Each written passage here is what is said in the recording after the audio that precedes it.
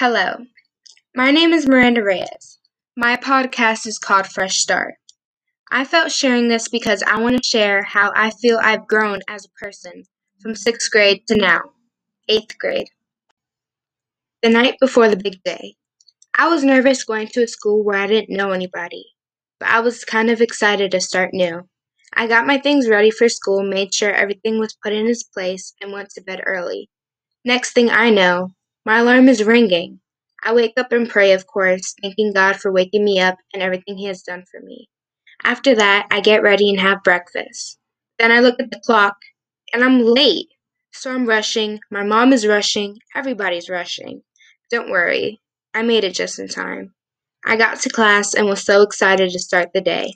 I saw some of my friends from elementary, so I technically wasn't alone.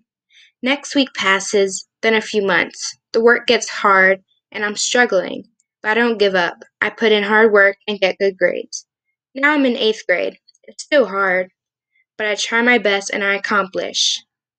I grew by telling teachers I need help, by telling my parents I need help, going for extra hours, and putting in hard work.